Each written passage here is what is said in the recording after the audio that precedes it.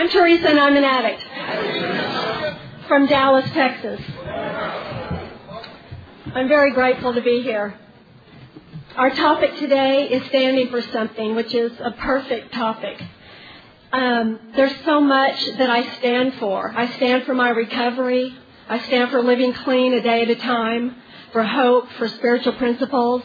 I stand for building relationships with God, with my family, with my husband, with women in this program, with the sponsor and sponsees. I want to talk for just a minute about speaking because I've been so terrified the last 3 months. I've done a lot of listening to speaker meetings on tape, a lot of praying, talking to God, meditating, sharing in meetings, talking to my sponsor, my support group, writing about it, and I've done all of that obsessively. That's how my disease works and how my program works. My clean date is February 17th of 93, which is a miracle. I'm not saying that for applause. I'm saying that because the day clean for an addict is a miracle. And we all work this program one day at a time. There's no other way to do it. I've got support right here in this room right now. My husband is here. My mother-in-law, my father-in-law, 2 of my best friends, Amy and Janet. There's so many addicts from my home group in Dallas that are here at this convention. It's to come this far for all of us to get together in paradise. We've got to enjoy the beauty and the moment. And one of the hardest things for me to do today is to try to stay in the moment. And I've been trying to practice that. It's not easy, but I can do it. The beauty that we have here, just, looking at the ocean, looking at another addict in their eyes. God is in all of us. And I'm one of those believers that God got me into this program, and I came to this program and found God. I didn't have a God that I understood growing up. I was brought up in a Catholic church and a Catholic school until my parents allowed me to make that decision at 9 or 10 years old to not go to church anymore. I wasn't interested in that. I didn't get anything out of it at that time. I was closed-minded and I wasn't a good listener. I wasn't ready until I came to Narcotics Anonymous. That's when I was ready for God.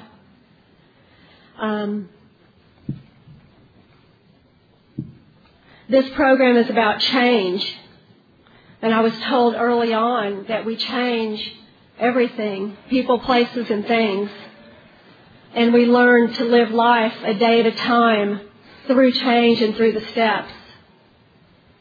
My introduction to Narcotics Anonymous was in 1992. And, I'd lost the job and I had lost the car. God works through others, and I want to say that first because what I'm going to talk about is how God has worked in my life through other people, or I wouldn't be here right now. My mother has a lot to do with that. She is still, a devout Catholic, and she's lit many candles for me, said many masses, and the stuff that they do. She has her God, and I have mine. We have different programs. We're friends today.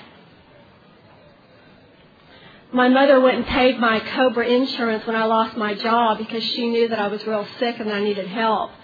And through that, I put myself in the first treatment center that I was in. I didn't go for me, though. I went to try to stay out of jail when I went to court or for other reasons. I did get some things out of that treatment center that I can look back on and know that they took me to my first Narcotics Anonymous meeting. They took me to a lot of meetings in the other fellowship. But I found my home in NA. I know where my home is.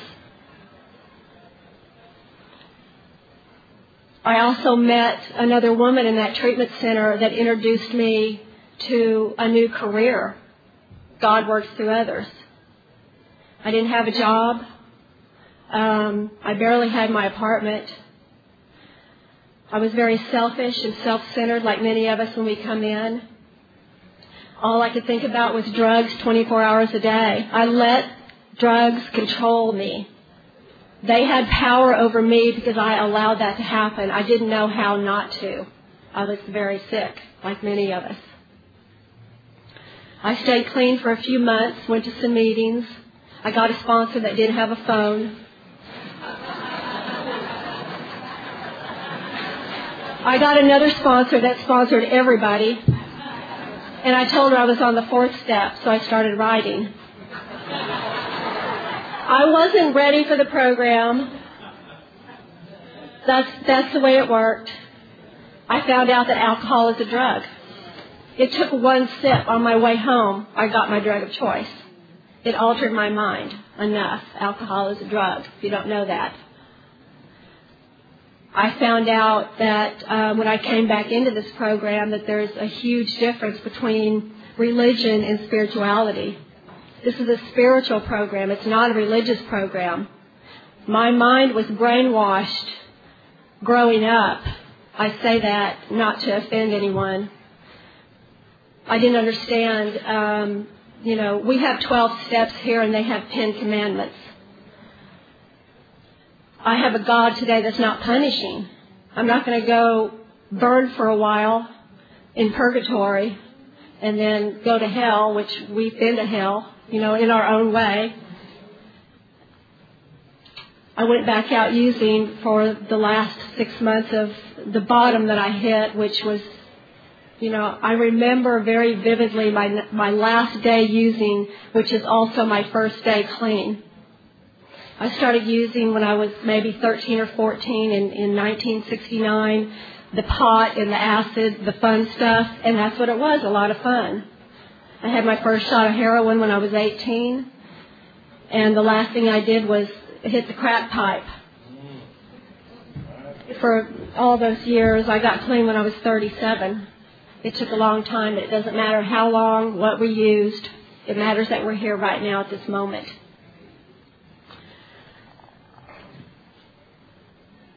When I got clean in 93, which is my true surrender, I felt that true surrender. And again, I had an intervention with my mother and my sister. God works through others. They helped me get into a treatment center, and I wanted to be there. This time I wanted to be there. I got the biggest hug from an addict when I walked in that I'll never forget. And that was the first surrender that I felt in my heart. That I'd had enough. I wanted something different. I couldn't do it anymore. And I asked for help. When I can ask for help, that's part of surrendering for me. I surrender on a daily basis today.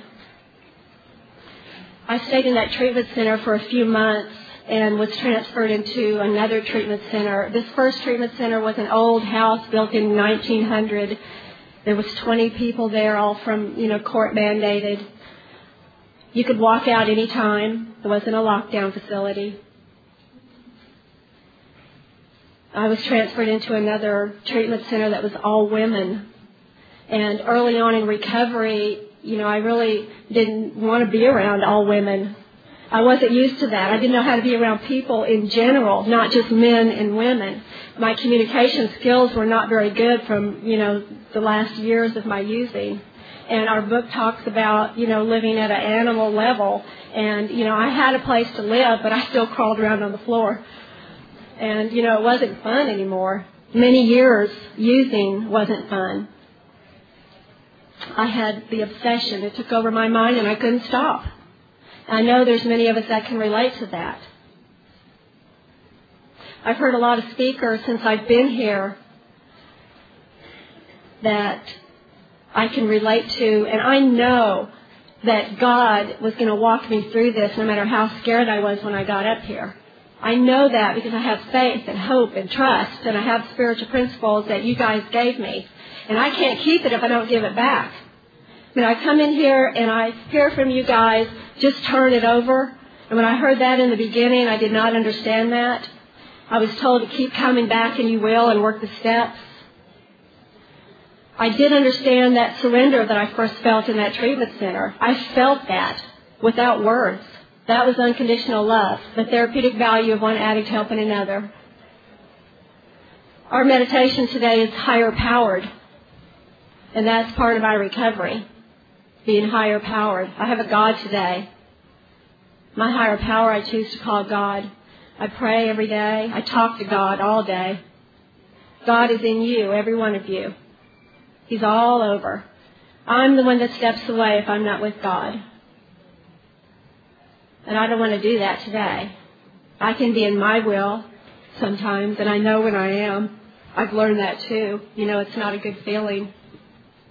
I'm obsessive and compulsive in other areas, and I know when I am, and I try to get in a solution quicker than I used to. Sponsorship is a real important tool for my recovery. And it was suggested early on in recovery to get a sponsor, to work the steps, and things will change, things will get different, your life will get better. And that's how it's worked for me. I asked a woman to be my sponsor when I had a few months clean, and I was in treatment. I called her every day, did my writing, my reading, along with our groups and counseling sessions with other addicts, going out to meetings. When I got out of treatment, she had relapsed. She had 5 years clean. She's back now, though. You know, some of us don't make it back. I looked for another sponsor at my first home group, and I found a woman that to me looked like she was very spiritual, that had peace and serenity. We have this IP on sponsorship. If you don't know anything about sponsoring or finding a sponsor, it's good information to read. This first sponsor is one of my best friends today, and she's here at this convention, and we spent a lot of time together. Some of the main spiritual principles early on that I got from her was a little more patience than what I had. I got trust in another woman. I started to build a relationship with another woman, along with building my relationship with God, which is, to me, number one. Recovery first. God's got to come first for me. I worked the steps a few times with her, and things changed in our lives. And I changed sponsors with about 4.5 years clean. And this other woman that I asked to be my sponsor, she was more outspoken. She worked out. She did a lot of service work, and so did my first sponsor. She relapsed with 14 years clean after I worked with her for 4 years. And when she called me with that phone call, asked me to sit down, said she wanted to talk to me, and she said she couldn't sponsor me anymore because she drank, and she had been planning it. So I went and got on my knees and thanked God that it wasn't me, and prayed for God to put another woman in my life. And within a few days, another woman in our program with quite a bit of clean time called me at work, or I called her, I don't remember. She's sitting here today. God works. He puts people in my life for unknown reasons at unknown times. And what's happened, being in here for a little bit longer is that I can see God working more today and acknowledge when He's working in my life today. And Amy sponsored me for several years, and this year I made another sponsor change. I joined a step study in January with a group of women working out of our basic text, and got to know some other women in this fellowship, and asked another woman to be my sponsor now. And what I saw in her is a lot of service work experience that I wanted. I've got women in my life today that are the most beautiful people I've ever met, and men in this fellowship that are just friends. We can be friends with men and women today and not have a sexual relationship. We can have unconditional love together. The first job that I got after I got clean, I was in a treatment center and they had a job training program, helped me put my resume together, and I applied for a job and was so excited to get this job that was within walking distance of my home group. And I'm in property management, which that's the career change that I made from a girl that I met in treatment.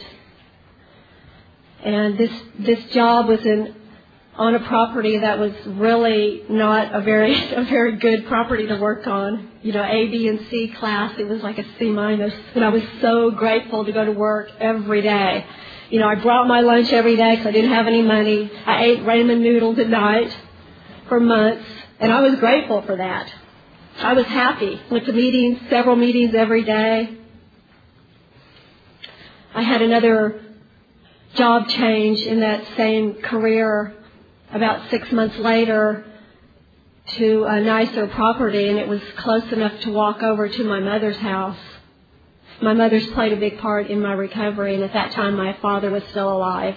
He passed away when I had almost 3 years clean. And one thing that I'm so grateful for is that I did have a few years clean to spend time with them because I went over there quite often. And my mother knew that I would answer the phone when she called me the night he died. Because I didn't answer my phone before when I was using, if I had a phone at that time. You know, I was an isolator like many of us. Skitzed out, peeping out the blinds, crawling on the floor. Our natural addict state. Sick addict state, but we do recover. So these job changes that I've had, you know, is God working through other people, because I got these jobs through somebody that knew somebody in the program. You know, it was all a result of God working in my life. I had another job change with that company to another property, which led me in the direction of a different home group for a couple of years. And it was only 20 miles away. I mean, Dallas, I don't know if anyone's been to Dallas that is not from there. We have a lot of NA there. We have a lot of meetings. And, you know, I want to be grateful for that, not to take it for granted. Because my home group right now, you know, it's 3 miles from where I live, and we have 4 meetings every day. And we also don't want to forget that there's many groups out there that need support, to go visit other groups and know that there's places that don't have a lot of attendance at their meetings. They need support. I've been blessed a day at a time.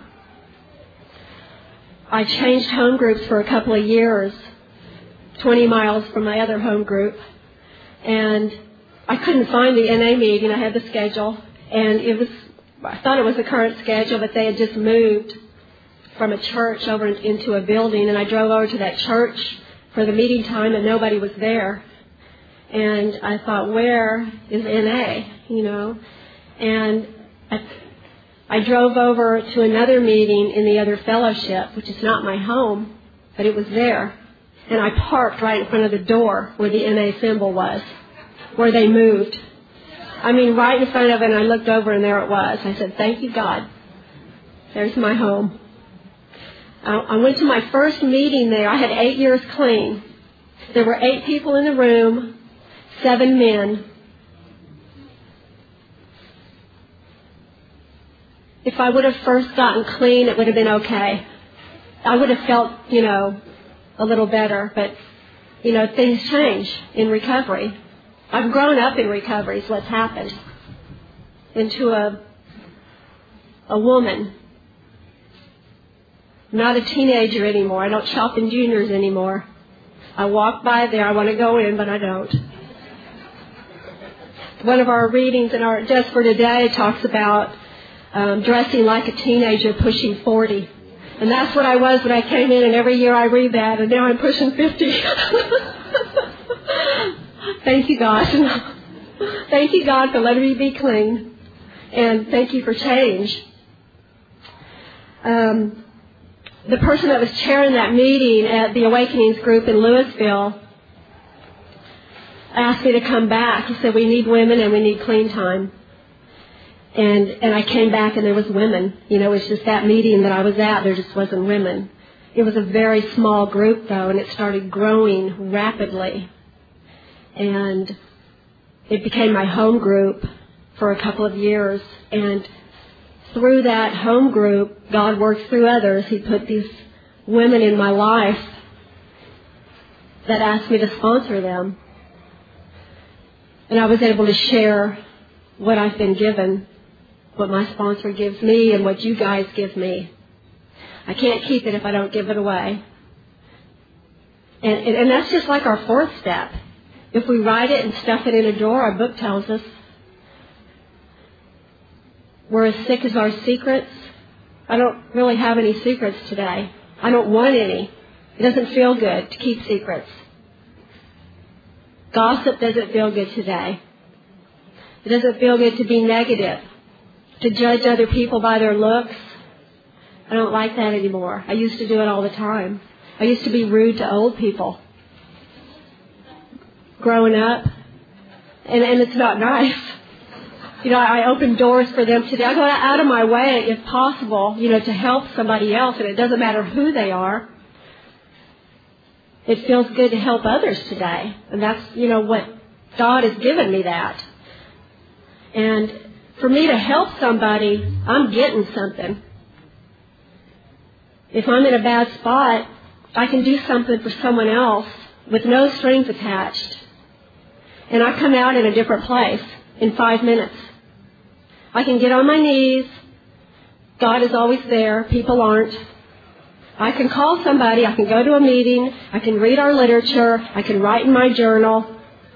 I mean, what more to life is there? If you haven't worked the steps, you're really missing out. I mean, I'm real adamant and strong about live or die. The program, black or white, it's live or die. There's not an in-between in the program for me. And working the steps is a huge part of it. Going to meetings is a big part of it. My life is much better. When I work through the steps, I want to work them again because I get so much out of it. And I want to be in a step study. And I want to open the door to the meeting that I chair every week, which is a book study. It feels good to be of service to do something. My first sponsor was involved in a lot of service work, and she got me started in service.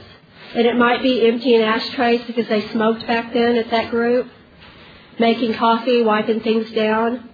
And one reason I got into service early on is because I didn't want to sit there because I felt stupid not doing anything. I felt like I was being judged. I didn't fit in even though I knew I was home. I was afraid to talk to people. Didn't know how to have a conversation with anybody. My first sponsor helped me with that. I call her every day like I was supposed to. I didn't know what to say, but it didn't matter. I'm still calling. And if you're new and you don't know how to call somebody or what you're going to say, it doesn't matter. That other person on the other end is probably going to say something like, hello. We can get the conversation going. You don't have to worry about it. This is unconditional love. It's joy. It's freedom. I see that in everybody here. I met many people, yesterday, standing in many lines. So I can either patiently wait or the hurry up and wait and be impatient. And I try to be more patient. That's one of my defects that has gotten a lot better. And it's something that, I ask God for patience. And I heard that early on too, you might get it if you pray for patience. And I need patience. I believe in asking God for spiritual principles because I believe that God wants me to have them. I ask God for another day clean, yes. To be honest, open-minded and willing. There's certain character defects that I ask God to remove from me, or anything that gets in the way of my usefulness to help others and to be of service to Him and others. To see the love in my husband on a daily basis and in our marriage.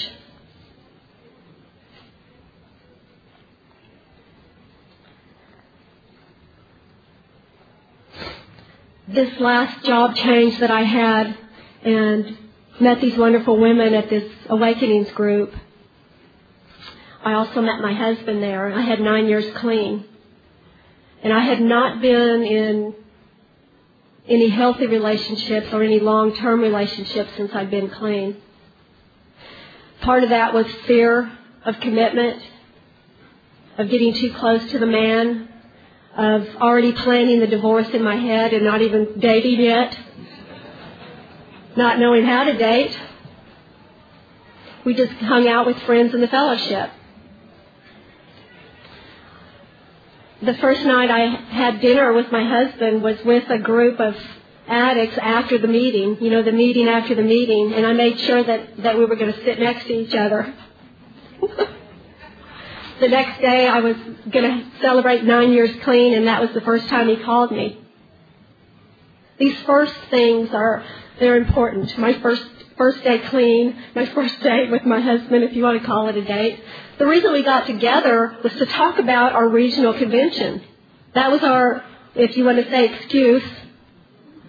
It worked. We talked about going to the comedy show and what we were going to do and that we would go together, and that's how we got together. And another thing that we did when we first got together was we prayed together. We invited God into our relationship. He prayed with me this morning. I got on my knees in fear. And he got next to me.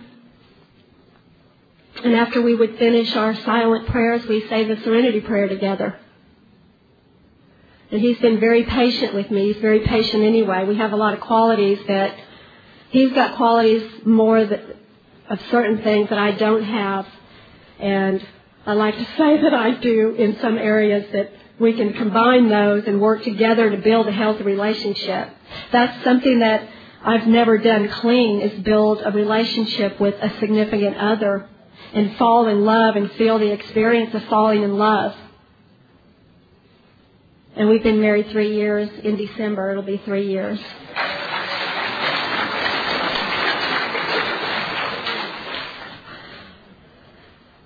I've also been able to build relationships with his family. When I first met his parents, it was just instant love. There wasn't any fear of, I've got to meet the in-laws. It's perfect the way that it's happened. I married into a recovering family. His mother is in Al-Anon. His father is with her. He does everything in this fellowship.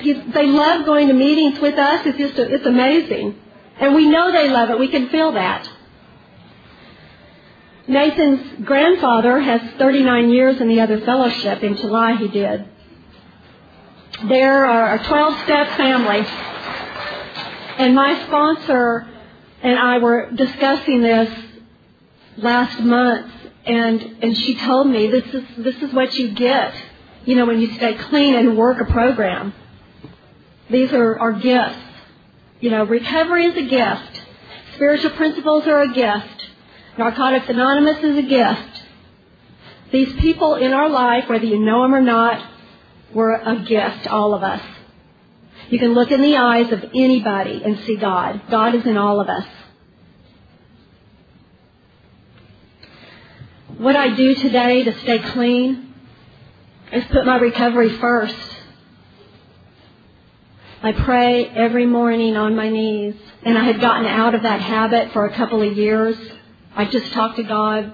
I talk to God anyway, driving. I talk to God more driving in my car instead of listening to a radio. And I've been listening to a lot of speaker tapes the last 3 months. I've done that quite a bit too. But, God is here all the time, anywhere, anytime, any second.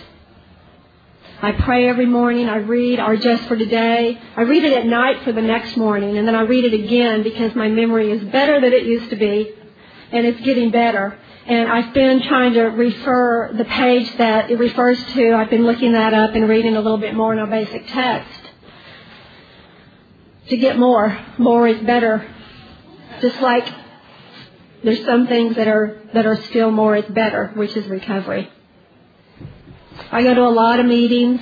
I have a home group. I have a sponsor that works the steps. I work the steps. I have sponsees that are miracles. I sign up for volunteer service whenever possible. Betsy and I worked yesterday morning in registration, and it was at 9 o'clock, and there was quite a line outside. It was very hectic, but very rewarding.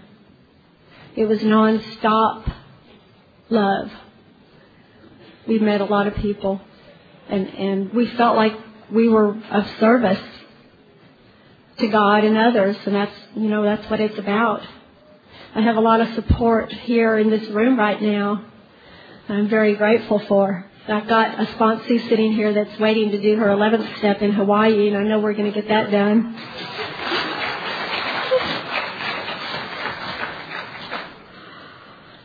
Support group is another big part of my recovery. I recently wrote about some women in my support group with my sponsor, and I've had this sponsor since June. And we started over in the very beginning of the book. There's 19 pages before step 1. And there's a lot to read before we get to step 1. We started with the symbol. And I had to first write, the gratitude list and continually add on to this list. It's not just a list I write and put away. It's something I have in my journal, my daily journal. I have a lot of pages open behind that I can add on to it. And I add on to it things that if I write tonight, I'll look at what I'm grateful for today and try to reflect on that. So I had to write about my support group, and I had to write about 5 women. I had to come up with 5 women that I do things with in recovery that I can call if she's not available, that I have built a relationship with or intend to continue building a relationship with. And 3 of those women are in this room right now. Thank you. I had another new woman that I added to my support group because this is a program of change. And there's a lot of addicts that I know that I could pick up the phone and call, men and women in this fellowship, and talk to somebody. I know that. But the support group, a close support group, is important for me. And I'm working on building those relationships. I stay in contact with these people, not just once a month, but I try to stay in contact with these people each week and sometimes daily, because you guys help me stay clean. I'm going to go ahead and close and let Musa speak, but I want to thank all of you for being here, and also for the convention committee, because somebody believed in me to ask me to share here today. I know that. And also Musa and I prayed together before the meeting, and I'm very grateful to have these spiritual connections that we get here. Thanks.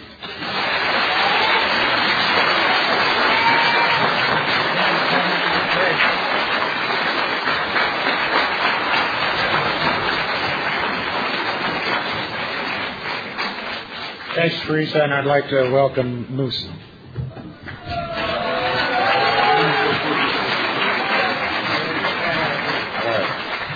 My name is Musa and I'm the addict, and welcome to Being Anywhere Clean. First of all, I want to thank God, and then I want to ask you guys to do something real quick. Just stand up and hug the person to the right of you and to the left of you, please.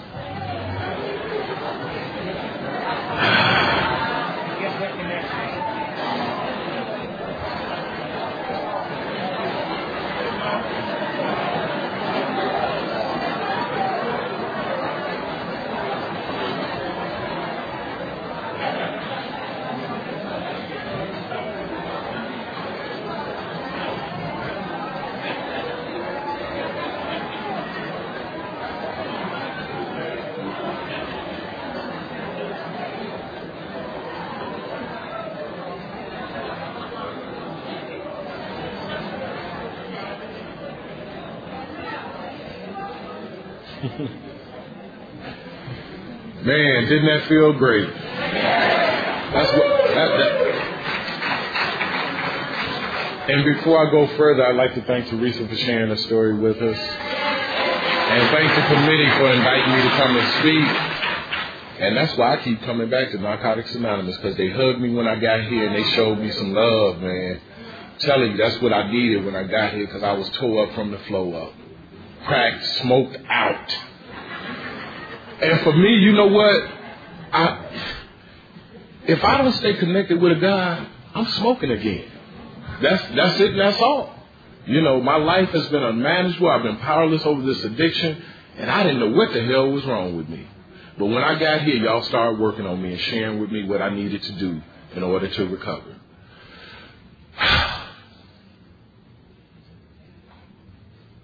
Just for those addicts who are not here but are on their way, we still got work to do. This disease is very fatal, and it's doing damage out there, you know.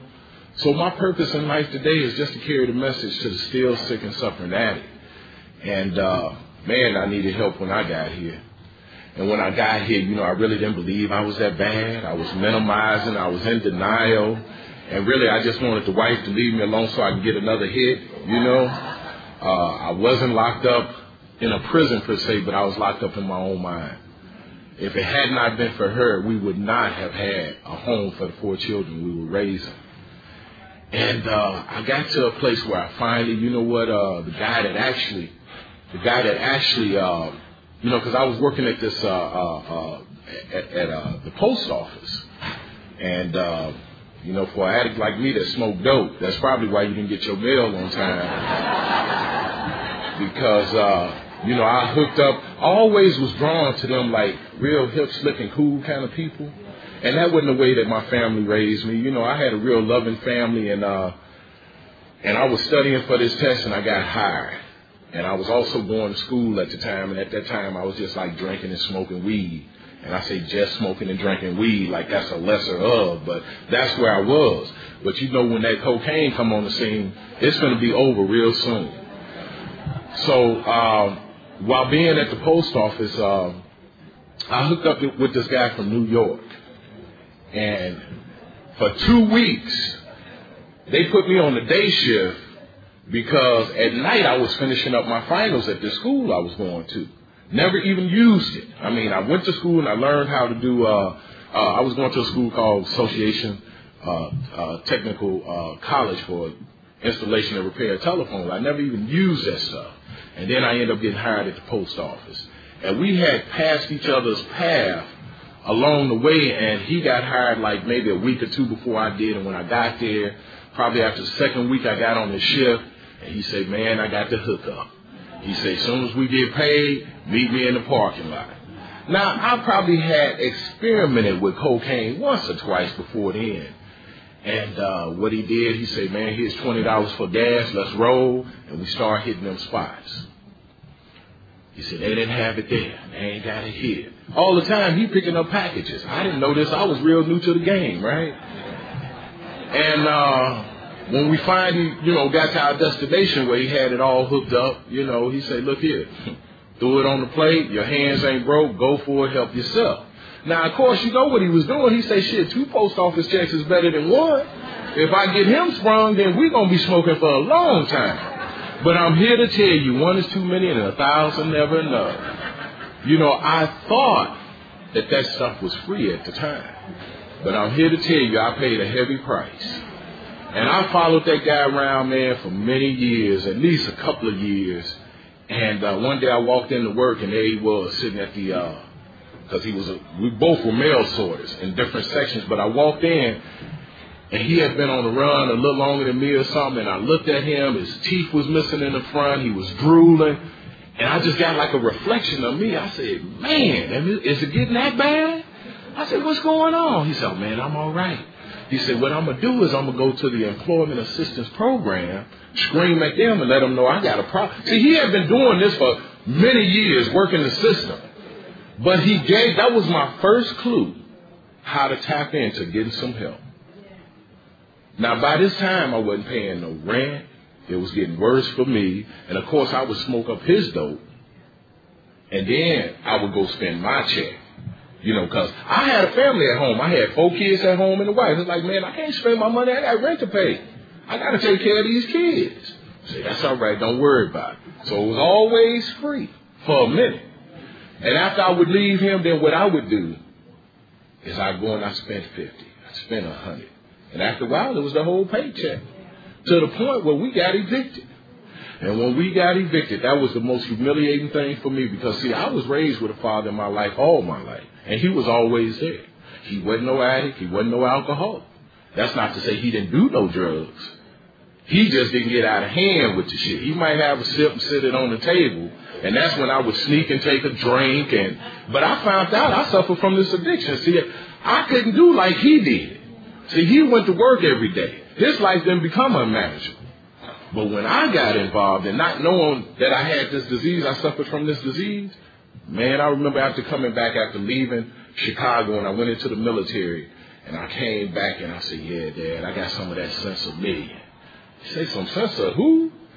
He said, look here, it ain't but 2 kinds of weed. Either it's good or it ain't.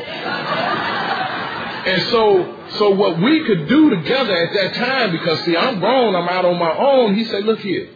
Yeah, let me take that stuff out. And he take a couple of puffs. That's enough for him. He put it down. I'm like, you better pass that on over to me because, see, I could smoke up a whole lot of dope because 1 was too many and 1,000 was never enough. You know. And when I left with a whole lot of fear because the way he approached me when I got about 18, he said, you know what, either you're going to college, either you're going to the military, but you're going somewhere. And, you know, I carried that resentment for a long time, because what I felt like was that he had given me the boot, which is what he did. He said, I done raised you this far, I done taught you a trade. You on your own. You got to go out there and build your own. So I got out there and being in the post office, and when I talked to this guy that had turned me out with the cocaine, he gave me a clue when I went to the Employment Assistance Program. And what I said to them is that, you know what, I got a problem with alcohol. Now, I hadn't drank alcohol in years because, see, when I smoked dope, that's all I wanted. I didn't want no alcohol. I'm waiting on the package. And when the package comes, then it's on. It's on. So when I went to them, I told them a lie. I said, you know what, I got a problem with alcohol, and I think I need some help. And what they did, they said, well, I tell you what, I'm going to put you in touch with a guy. I want you to connect with him. And then get back with me. Now, this guy worked at the post office here. In fact, when he finally caught up with me after a run, after I slept for a couple of days, and I guess he called my wife or something, and he said, well, is he there? Is he clean? He ain't been smoking nothing. So we got a chance to sit and talk, right? And when he started talking, he told my story. And I was like, hey, he been talking to my wife.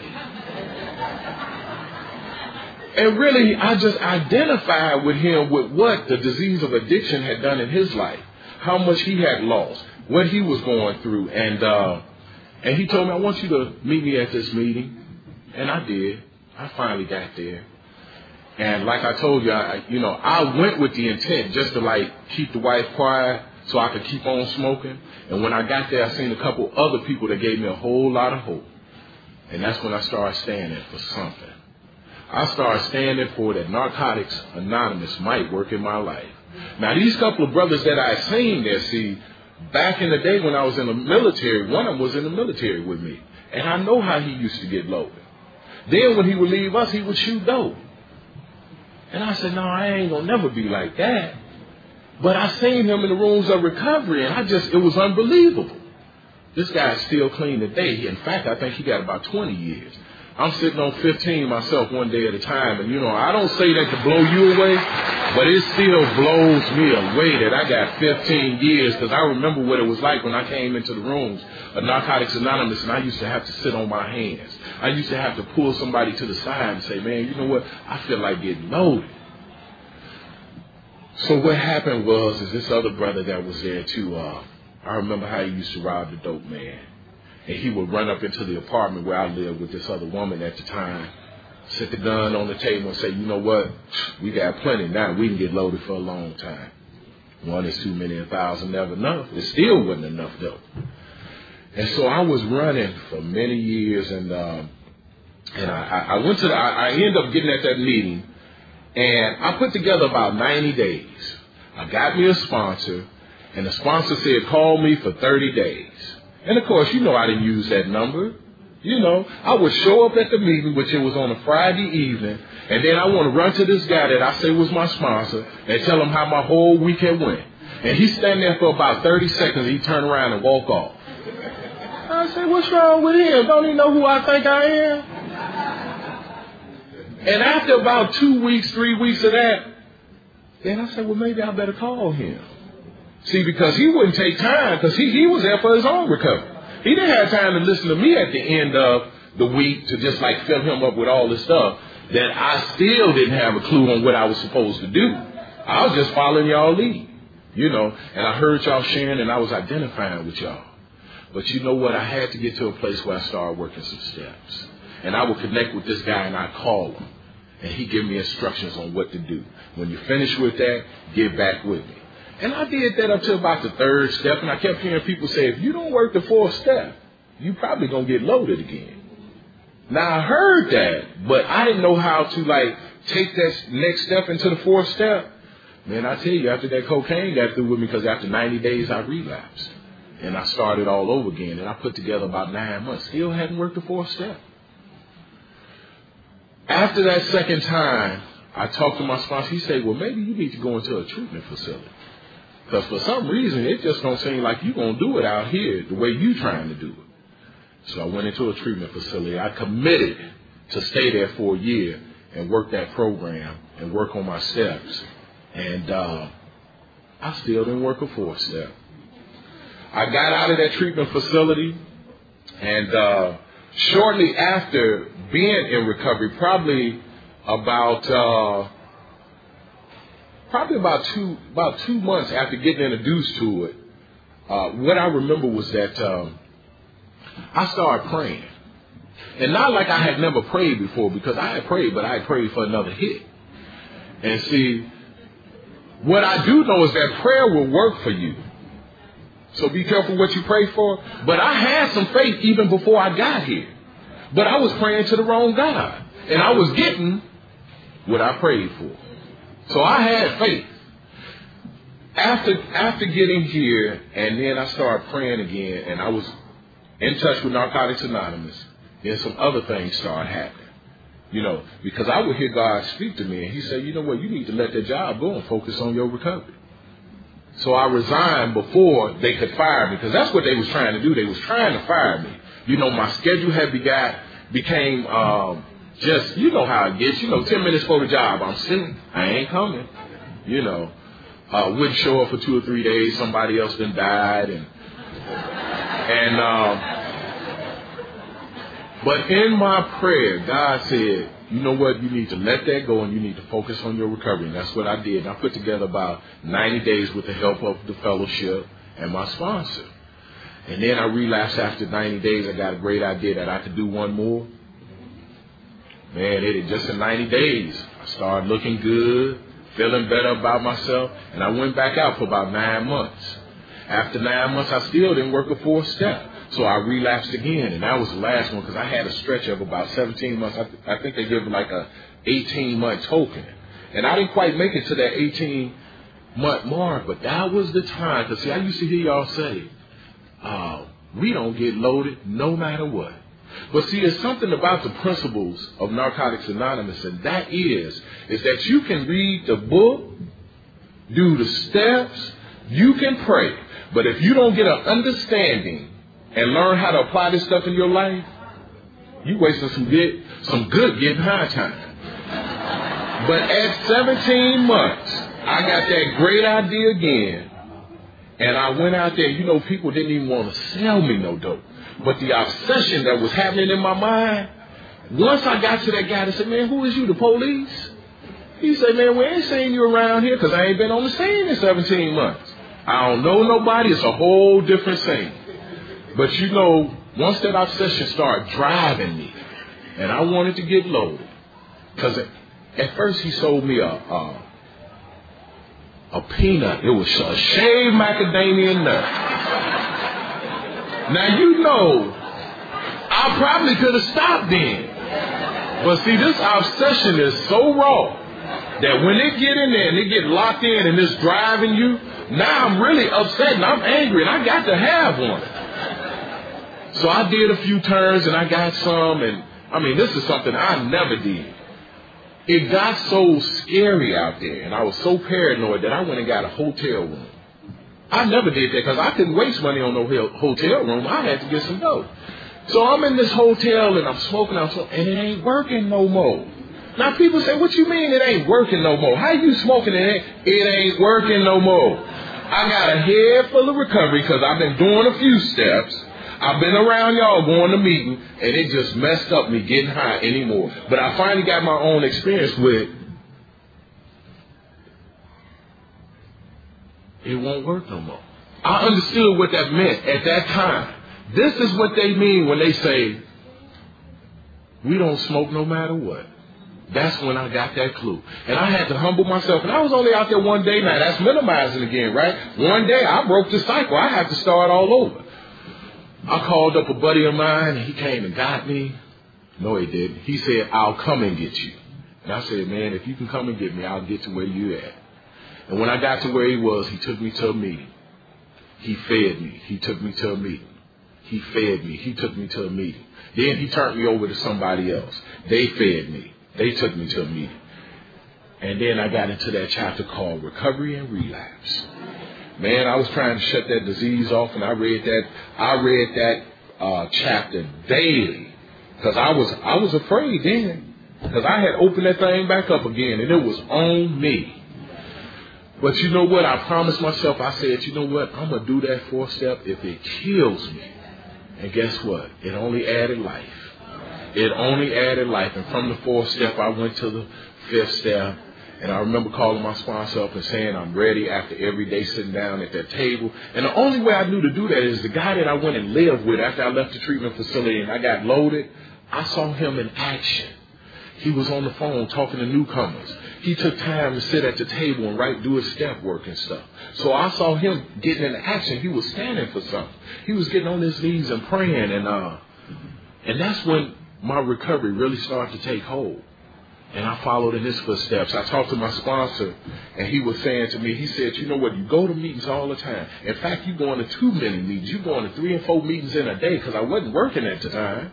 He said, but look at this. He said, you've been away from your family out there getting loaded. Now you're in the program, but you're still away from your family because you hiding out in meetings. He said, you can't do it like that. You're going to have to find a balance. You're going to have to work out what meetings you're going to go through to within that week. You're going to have to make time for you and yourself. You're going to have to make time for you and the wife. You got 4 kids. You're going to have to make time for you and the family. You're going to have to make time for you and each individual child. And it's like, man, how am I going to do that? But the more I worked on the steps, the more that God was able to work in my life and direct me and set those times aside. I had people in my life that they said, you know what, we do a date night. I said, wow, what a concept. Baby, I can get with that. Tell my wife, we'll hook up on Saturdays in. Because I was doing a meeting on Friday. I was doing a meeting on Sunday. And so that started taking place. We started setting up. Now, all that stuff is subject to change as you grow in your recovery, even what I believe about recovery. Because this program ain't what I think it is. With all the work that I do, I still get more and more revealed to me on a daily basis. So I began to do that and apply the principles in my life. I went through the steps several times. There's times when I've had sponsors, but I like what somebody else was doing. And I say, you know what? You my spiritual advisor right now, because I'm finna go over here and get with them. And I hope you're all right with that. And so we went on a spiritual retreat one time, and I was with a group of guys that they were meeting with their sponsor weekly. On a Wednesday night, they would work out of the green and gold. And it's like I wanted to be a part of that, but what they had to do was vote me in, because he was working with all his sponsees. And at the time, my sponsor was going through some life things that he just couldn't do that. He couldn't accommodate me. And so they voted me in. And every Wednesday for probably about a year and a half, we would meet on Wednesdays. We get into the book. We do an hour in our step work, and then we go into some other self-help books, which was real good. And I finished up that, and somewhere along the line, I ended up getting hired for the school district, and I was doing that for many years. And it's just like, I got more work to do. This ain't something I'm going to do the rest of my life. I was working as a custodian, no big deal, but I was in the school district, had good benefits to take care of my family. And I got to a place where I wanted to go back to school. And I talked about going to school for about maybe 2 years. Fear kept creeping up. It's like I'm too old. I can't do it. And we had young people that would come there and work. And they do knock out their 2 hours, and they sit down and get into their books and stuff. And I mentioned that to them a couple of times. They said, well, we'll bring you a schedule. We'll show you how to do this. Man, you talking about standing for something. I wasn't ready. But finally I got to a place where I said, okay, God, if it's your will, let it be done. And I took that first step, and God just started opening up doors, man. People were showing up. Oh, this is how you fill out the application. You need some help with it? Oh, did you go over here? Did you check out this? I mean, people just show up. And so I had to keep working on moving forward and operating on faith and knowing that anything is possible in Narcotics Anonymous. See, now I ain't smoking no more dope, but what else am I going to put in my life? And after working some steps, then I got a spiritual awakening. I got some spiritual awareness. And it's like, I can do this. I can do this. And when I got there, man, it was other people in recovery going to school, suiting up and showing up. And they said, just like you do your meetings, this is what my sponsor said, just like you doing your step work, sit at the front of the class. You know, it wasn't about cheating no more. See, I did that way back in high school where I just barely got out of it. So I started going to school like I was working my step work. Because by this time, I was doing the thing one day at a time. And it was working in my life. Somewhere along the lines, I think at about 7 years, my sister is also in this program, but my parents couldn't do a thing with her. And so they put on a plane and flew her from Chicago out to San Diego. And they said, you know what, we can't do nothing else with her. And I said, you know what, I don't know what to do with her either. I tell you what, she can go to a meeting with me, and I introduced her to the women. And when I introduced her to the women, y'all did what y'all do. And then I was able to live with her for that one more week at my house. And she went back to Chicago and she got involved. See, this program of Narcotics Anonymous, man, what I find is that once you start working steps, getting an understanding of them, applying them in your life, it not only affects your life, but it affects the ones around you. It affects your loved ones. It affects the neighbor that live across the street that's been watching you. Because, see, they know how I used to get loaded. Hey, Junebug, why don't you go talk to Musa, man? You know, I remember what he was like, but you know what? His life seemed to be going well. And now I can reach out to him, or he can reach to me. And the therapeutic value, one addict helping another, we get clean around here. Narcotics Anonymous, you're never alone. You know, my sister went back and she got cleaned up, and she started doing some things and working some steps. And man, my father has always been proud of me. That's my hero. But I remember when my wife had finally told the secret.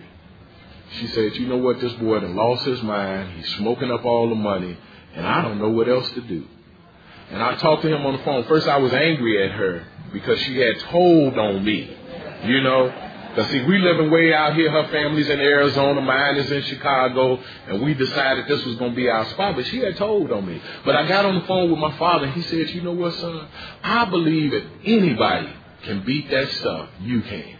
And, man, that weighed on me. That weighed on me. And, man, it was like, I'm going to do this thing. I'm going to do these steps like they say to do them. I'm going to follow y'all guide. And I got busy.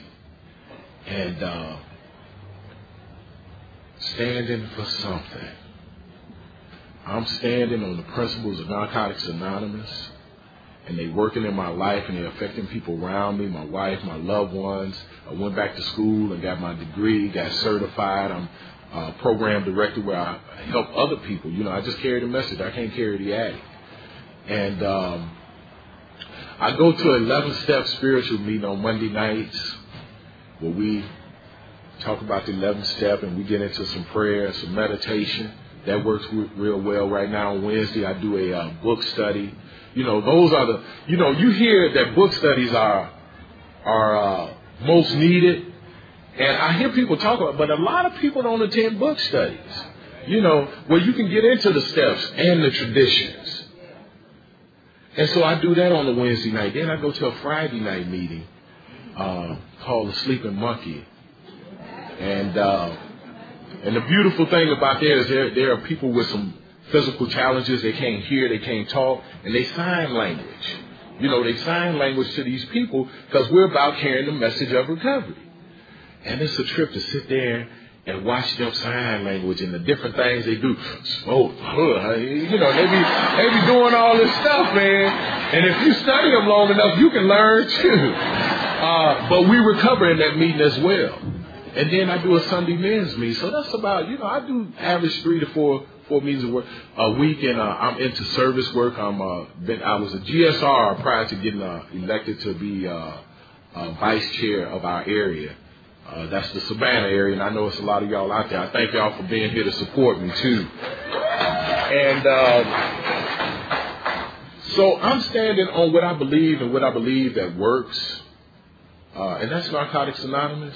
You know, I didn't even want to be here. I was trying to get tickets to David Sanborn. And God said, oh, no, you got something else to do. So it's like once I committed to, they called me up and from the World Service Office, and they said, you know what, are you willing? I said, yeah, I'm willing. Then I understood why I couldn't get tickets.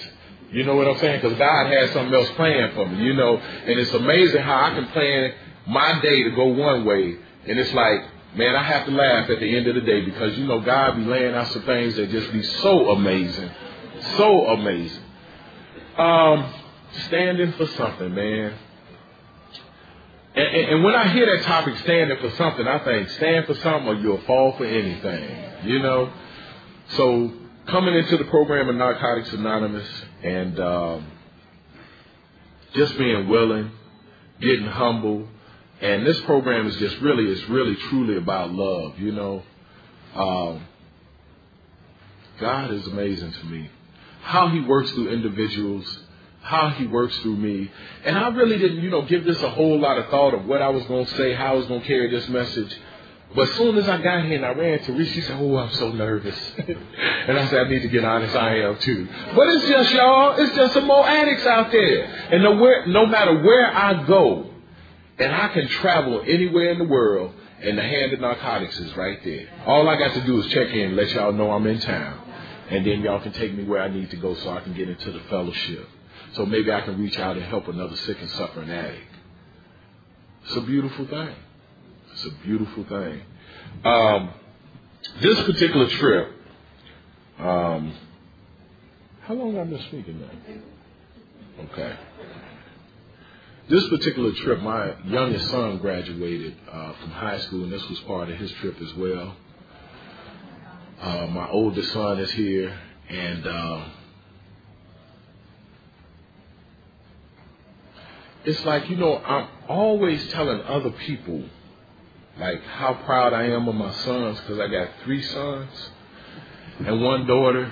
And see, people come and they help you. And they say, well, when the last time you told them? And I say, you know what, I haven't did that lately. And I had to pull them to the side individually. They ain't been in no gangs. They ain't been doing no drugs. Graduating, one of them work at a hospital. He in the people business. Another one does, I don't know what he do, because he be changing jobs and trying to climb that ladder. But he's real computer illiterate. He ain't got no common sense, but he know that computer and that technical stuff. And so I got the opportunity to just pull him to the side and say, you know what, son, I love you, man. I'm proud of you. For a black man, you know, graduating high school, not in no gangs and being on no drugs, that's a good thing, son.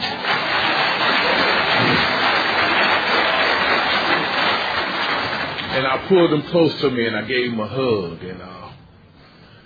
And just about 2 years ago, and I'm going to close, you know, I lost my father. He made his transition. And one day I just got a call. He had been out in California. Him and my mother adopted 2 little girls. And they're now like 6 and 7 years old, China and Angel. And I lost my father back in 2002. And I got a phone call and my mother said, you know what, your dad is on life support system. And it's so amazing, the spiritual. I felt like angels was with me, you know, because I got a ticket in the same day. You know how they tell you show up to the airport 2 hours before? I got there 20 minutes before the flight was to leave.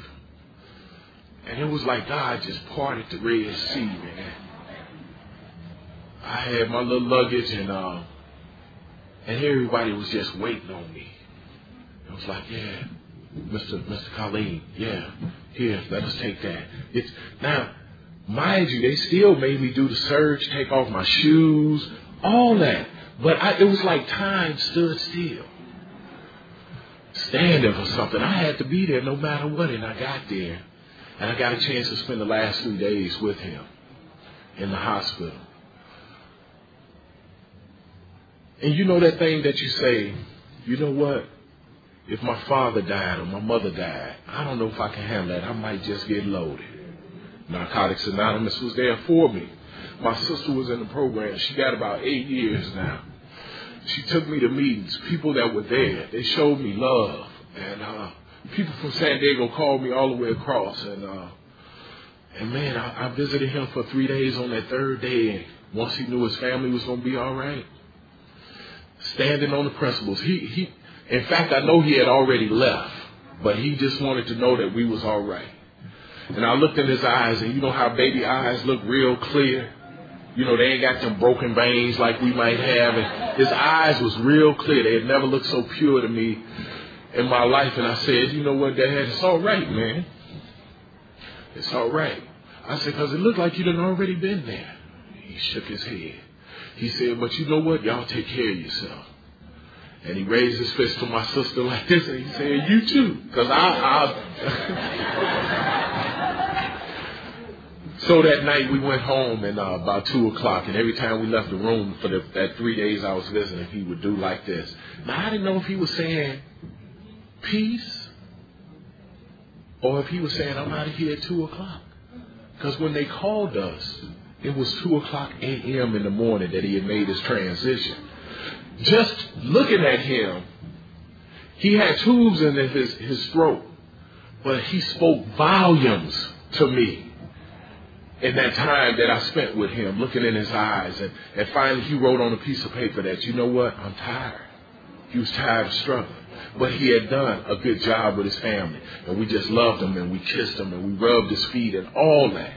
But for him to see me and his only daughter clean, talk about standing for something. Narcotics has given me my life back.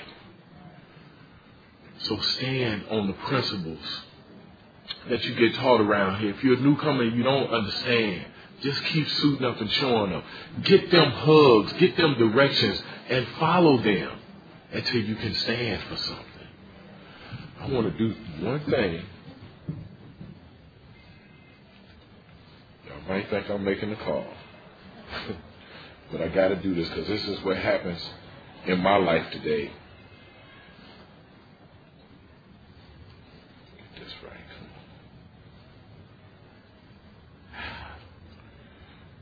Come on. Thanks for the patience.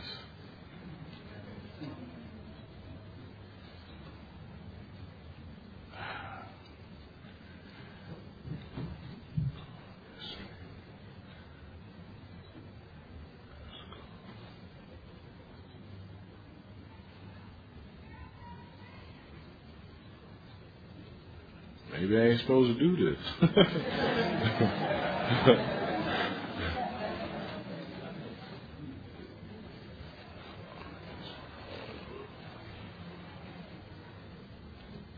Maybe not. I'm trying to get it. But I just wanted you to hear this, a message that I got. And then I'll end with that if I can get this message. That ain't it. Wow. Okay, here we go. Here we go.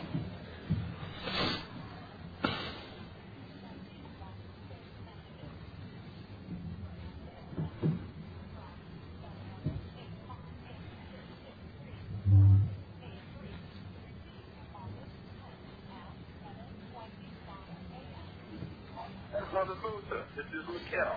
Hey, you was on my heart this morning, man. I just wanted to call you and tell you how much I love you, how much I appreciate you, how much I respect you. I woke up with you quicker than I did this morning, you know, and I don't get a chance to tell you that enough. I mean, sometimes you make assumptions that the other person just knows that. But I just wanted to let you know, reinforce that, and hope all is well. Let you know all is well with me, and have a great day. Okay, you probably couldn't hear that. I thought it might come out a little loud. What this brother said, he woke up with me on his mind this morning. He wanted to let me know how much he loved me, he appreciated me, and that he was doing well. And that's what we do, and we probably don't do that enough with each other.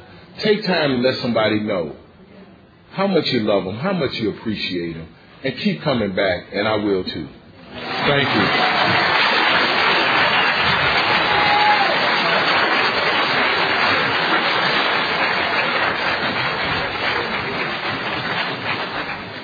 I want to thank everybody for coming and staying with us during this. I want to thank our speakers, Musa and Teresa.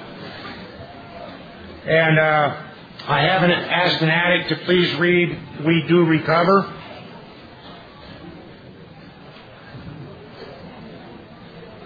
And we'll huddle up.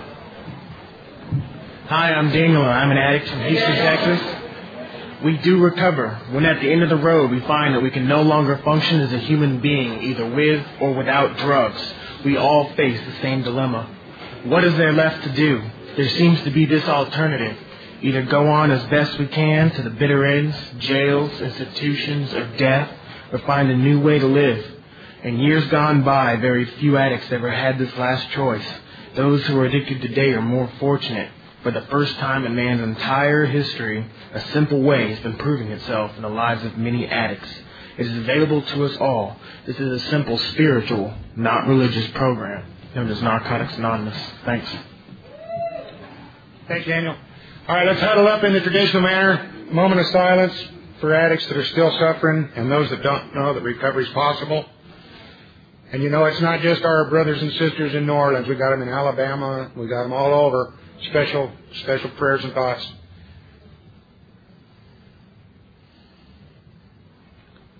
Any addicts have said, take my will in my life. Guide me in my recovery. Show me how to live different. Keep coming back. It works if you live it. Sucks if you don't.